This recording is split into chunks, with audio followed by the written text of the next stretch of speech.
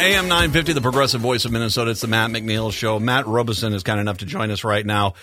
We've had him on before. He has a latest opinion piece here in Newsweek. We'll get to that. Of course, he is a podcaster as well, which I highly encourage you to check out. Hi, Matt. How are you doing today?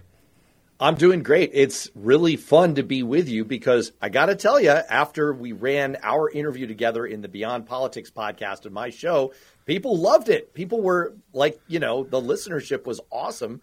I think some fans of yours have come over to me and maybe vice versa. Well, I hope that didn't happen. I've seen my fans, and I apologize about that. No, I'm just kidding, guys.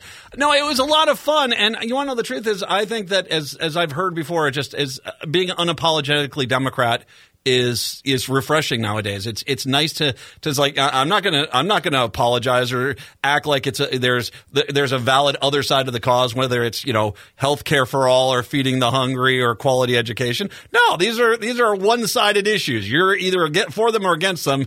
I'm for them. I'm for quality, sanity, and society. That's why I'm a Democrat, and I think that's why it resonates somewhat. So thank you. It was very nice to be on your podcast.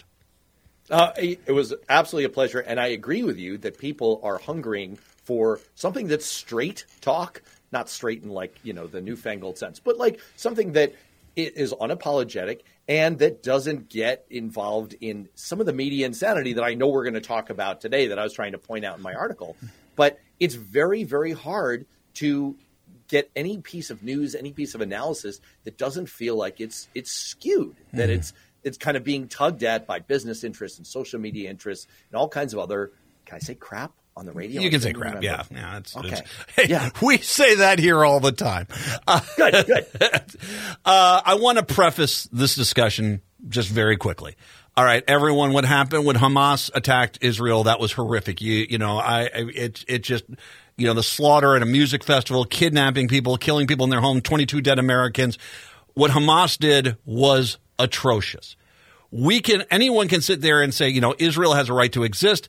Do they do everything right? Of course not. And we can have discussions about that. We can also talk about the condition of the Palestinians and how they've been treated. Obviously, that's a point here. But there is no discussion here that what Hamas did was atrocious. There are people, including the Pope and many other, who are being very critical of the heavy-handed response by Israel back. We can have a discussion about these things, but let's make sure we get that out first, that this was a horrific attack by Hamas on Israel. I have a hard time imagining this even happening without some sort of inside information. I'm looking at Russia, frankly.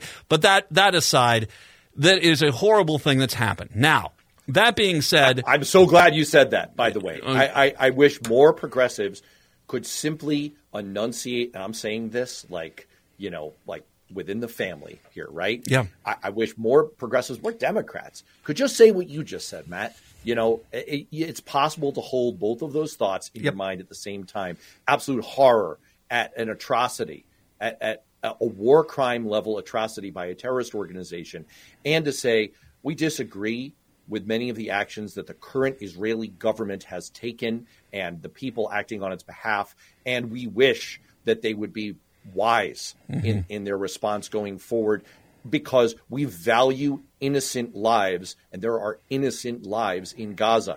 I say this as a Democrat, as a liberal, and I'm Jewish, by the way, for what it's worth. I can say all of those things, and it's very hard for me to see so many Democrats fail to be able to say something as straightforwardly as you did. Well, and there's too many other people as well that Hamas is a terrorist organization. It's the epitome of a terrorist organization. Not all Palestinians are Hamas, for God's sakes. And you just sit there and whenever I see someone say all Palestinians are responsible, it's like, no, that's just as bad rhetoric as anything else.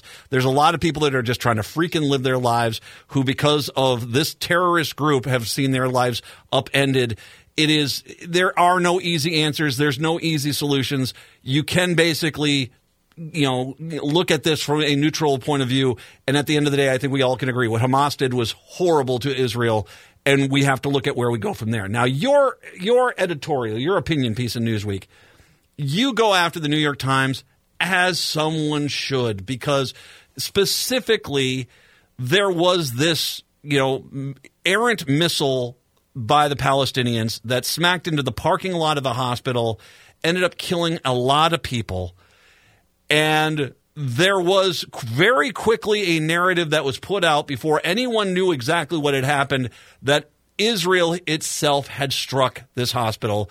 We now know through what exactly had happened that no, it was a Palestinian misshot Palestinian missile that hit their own hospital. That's what caused it. That's the case. But the New York Times didn't do their due diligence, did they? 100% exactly right. And much like my position on this, when I offer criticisms, a little bit of pushback within the family to Democrats, to liberals, to progressives, it comes out of a constructive place. I want to tell you that I grew up in Manhattan. Mm-hmm. I grew up in New York City. When I didn't have the money at times as a young teenager, I loved the New York Times. I revered the New York Times so much. I used to know an old street trick with the vending machines in New York. I don't want to get caught up by the cops here, but I may or may not have taken advantage of that to pop open those machines and get my New York Times. And yes, I would refold it back afterwards frequently to put it back because I needed to read it. With great power comes great responsibility. The New York Times is the flagship media organization on earth. It is the one that other media organizations look to and should look to. They set the tone, and their coverage on its own eclipses all the coverage of all the other organizations out there. So if you can imagine, after 9/11, if the New York Times had taken a press release from Al-Qaeda and run with it, literally run with it after hours, claiming that the U.S. had committed an atrocity, it's an unconscionable thought. It's not even an experiment worth entertaining in our minds. That is what the New York Times did here with a release from Hamas that they credulously ran with. Their headline was, Israeli strike kills hundreds in hospital, Palestinians say. And I want people to read the Newsweek article. I break that down as a writer, as an editor. I can tell you that it is horrible English that no editor worth their salt should accept. But it's what's underneath it that bothers me so much. And I'll just close on this thought. You and I have talked before about how horrible Fox News is, the damage that conservative media is doing to America, is doing to our brains. The New York Times and other flagship mainstream media organizations have a responsibility to be different, to actually uphold journalistic standards. And when they fall apart, it is really troubling. It's really troubling. It's a critical function in America and for our democracy. And unfortunately, this one has had some real and devastating and immediate tragic consequences. And I'm afraid that the consequences are going to continue to linger for months to come. You brought up the New York Times, BBC, public radio, public television here in the United States. I'd make it maybe even CNN to a point. But I mean, really, I'm going to bring in the BBC because if you're looking at worldwide news as well, they're a bellwether standard as well. And when they make a mistake, and they have made mistakes, no one is harsher on themselves than them. They will very clearly call it out, and I know that we can probably pull out a case here or there where they might not have been the case, but they would have never put this forward. I don't think this headline would have ever happened on BBC, period. But if it had, they would immediately pull it down. And on every freaking signal they have across the globe, they would have apologized for it and said it was wrong. That's, without getting too much into your opinion piece, because we do want people to read it, and I'll link to it on the social media a little bit later on. The New York Times is not exactly owning this mistake. No, and what you saw them do was a series of sorry, not sorry backpedals in the hours after their initial headline that I just read out to you. And the backpedals, which I catalog in the article, were sort of this mealy-mouthed hash of you can't just come out. And it's like when you give someone an apology, it's like, I am sorry if anyone was offended by my actions. It's like, that's not an apology. And now they've come out with their biggest non-apology 5 days after my piece and after this whole thing unfolded. They put out what they call an editor's note. Well, there's a euphemism for you. How about oh my gosh, we screwed up. Yeah. How about that? And they admit to what we've known, what was in my piece, what we've known for 5 days here. I'm not claiming credit, by the way, for the fact that the Times did this. But they own up to the fact that, gee, we did something bad here. There were immediate consequences. 2 people died in violent protests in the aftermath of the coverage that they and other flagship media organizations led.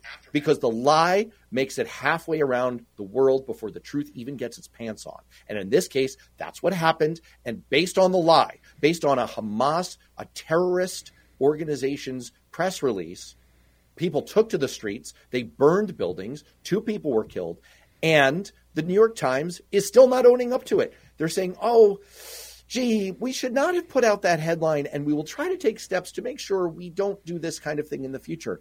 How about, we're sorry. Mm-hmm. We really did a bad thing here. We're going to change. People will accept that, but you got to own it first. And I don't want to make it seem like I'm literally being the grammar police here, but it's not just that people died, which is tragic. It's that an impression has now set in on the street around the world that's going to take months, if not years, to undo, and that could cause real significant harm and further inflame the situation with the war. And that would be incredibly tragic. And the New York Times has to own that. Well, and this is anytime you're in a conflict zone, especially in the Middle East, you cannot just run with a headline without doing the due diligence. I mean, we have Ukraine and Russia right now, and sure, you have the right-wing outlets that are basically like, well, Russia's just a misunderstood person here. But at the same time, there has been, and from a lot of media outlets, I commend them just not to take the Ukrainian press releases and run with them in a way to just counterpoint that. There has been some level of due diligence. This was, especially to be so wrong on it. There is a responsibility by a major news organization that if you are sending people in there to cover things, you cannot just run with headlines just because you think that's what's happened. You have to know before you write the headline. And it is a little bit like, this is an old-fashioned metaphor. You remember clocks, like analog clocks? Yes. Grandfather clocks. We're of a certain age. Well, clocks used to chime on the hour, and at midnight or noon, you'd get 12 chimes. There's an old saying that this kind of situation is like the 13th chime on a clock. It's not only wrong in itself, it calls the underlying mechanism into question. And you have to ask about the whys of all of this. Now, the Times has been subjected, and other media organizations, to a relentless campaign from Fox News and their Republican henchmen of, you're all woke. This is all wokeism. I'm not willing to grant that yet. I'm still going to stand up and defend these institutions. They're not Fox News. They are fundamentally different. I don't think it's necessarily wokeness, but I do think it's weakness. I do think that they are being responsive to financial pressures and political pressures and the loudest voices, the most extreme voices, and they know that nowadays it's all about engagement on social media, and they're being responsive to that. And by the way, if you read in their non-apology apology today, they cite that. They cite the fact that, we came under some pressure here from Twitter. Believe it or not, Twitter was what the institution, the platform that called this out, that brought it to my attention. When Twitter is correcting your journalistic practices, look in the mirror, people. Well, you bring up something here which is so important. This is why this is such a major fail. And we have seen it in newspaper across the country.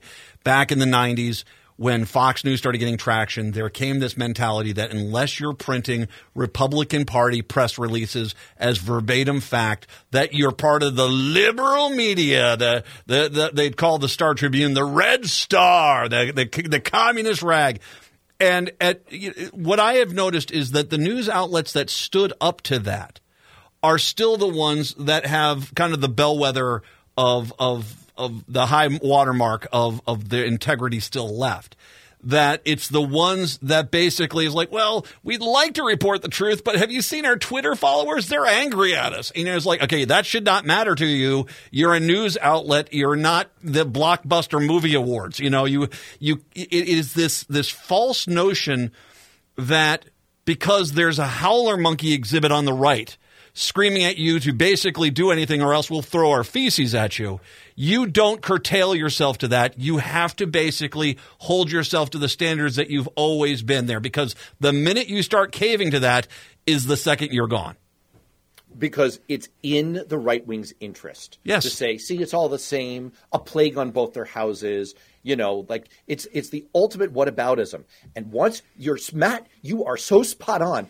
Once these institutions, the Times, CNN, Washington Post, once they fall into that trap, then all hope is lost. And it reminds me a little bit of an experience. I went to the Holocaust Museum in Israel 20 years ago, Yad Vashem, which is a harrowing experience for anyone, of course.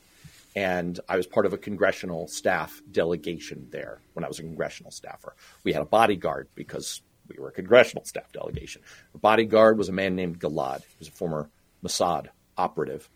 And I saw a photo of former concentration camp inmates who had been liberated, now holding captive their Nazi jailers, holding them captive, guns trained on them. And I turned to Gilad and I said, I don't know how they have the self-restraint to not attack them after everything they've been through. And this man, who has clearly been through some stuff in his life, turned to me and he said, well, that's the difference between them and us. And as soon as we lose that distinction, and obviously that applies to the current war between Israel and Hamas. Mm-hmm. But as soon as we lose that distinction, and as soon as the media loses that distinction and they start to behave like Fox News, willing stenographers for a certain point of view, and in this case, willing stenographers for a recognized terrorist organization, then all hope is lost. Once that distinction goes, then we are in real trouble. Yeah, considering these people just want narrative validation, if you give that to them, you will never get your credibility back. And it's unfortunate because there are so many news outlets that have tumbled down that road because they feel as if, well, they're screaming at us loud. And yeah, part of it, you brought up finances. Part of it is the money. People saying, well, I'll pull my advertising. You have to have the guts to stand up for your integrity. And, the reality is there are too many people that in the media industry that are more concerned about the Twitter feedback, the comment section. Will the Republicans yell at us, or will some as one entity yell at us? The reality is that shouldn't matter. You should just report the news, and if you're doing that, then as a lot of great news people will say, everyone's mad at you because you're truly doing it neutrally, and that's what I think the goal should be.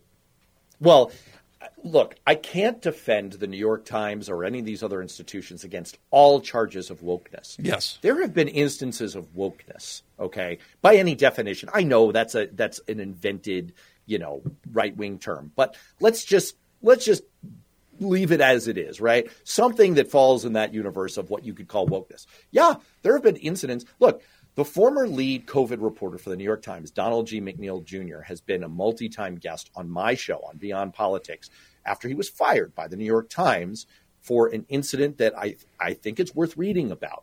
It's sort of the definition of kind of editorial staff newsroom panic over potential charges that someone might have a misperception. It was a case of wokeness. Okay, these things do happen. But they are the exception, I still think, that proves the rule. I still think that there is still – the media is still – and I mean the mainstream media. I don't mean the right-wing propaganda outfits. The real media is still providing such a critical service for us. And it's something that we have to kind of cherish and hold on to. That's why I say I don't think this incident was wokeness. I think it was weakness. I think it's what you just said. I think it's them responding to financial incentives and knowing that the money-making portion of the New York Times these days is the subscription model to their online service. That's where their bread is getting buttered. They're not making money from modern-day versions of me, like, going to the vending machines, right? They're not too worried about people like the teenage version of me popping over those machines and taking some of the physical papers. It's all online. That means engagement, social media, and it means buzz. Being responsive to the buzz. Yes. And being responsive to those loudest voices, which, by the way, don't even represent the mainstream of the left, of liberals, of the Democratic Party that is, I think, the biggest audience for them. That's not even who really represents who we are It's just the loudest and most extreme voices. Excellent piece here at Newsweek, Matt. We'll make sure we get this posted out there, of course. And everyone, listen to the Beyond Politics podcast wherever you get your podcasts. Matt Robison. Matt, excellent. Like I said, excellent piece here. Thank you very much. I really appreciate the time today. Matt, always a pleasure to be with you. All right, you bet. Anytime, and we'll have you back by all means. Matt Robison, once again, Beyond Politics is the podcast. The opinion piece is in Newsweek. I'll post that later. Let's take a break, wrap up the show. When we do return, it's the Matt McNeil Show right here on AM 950.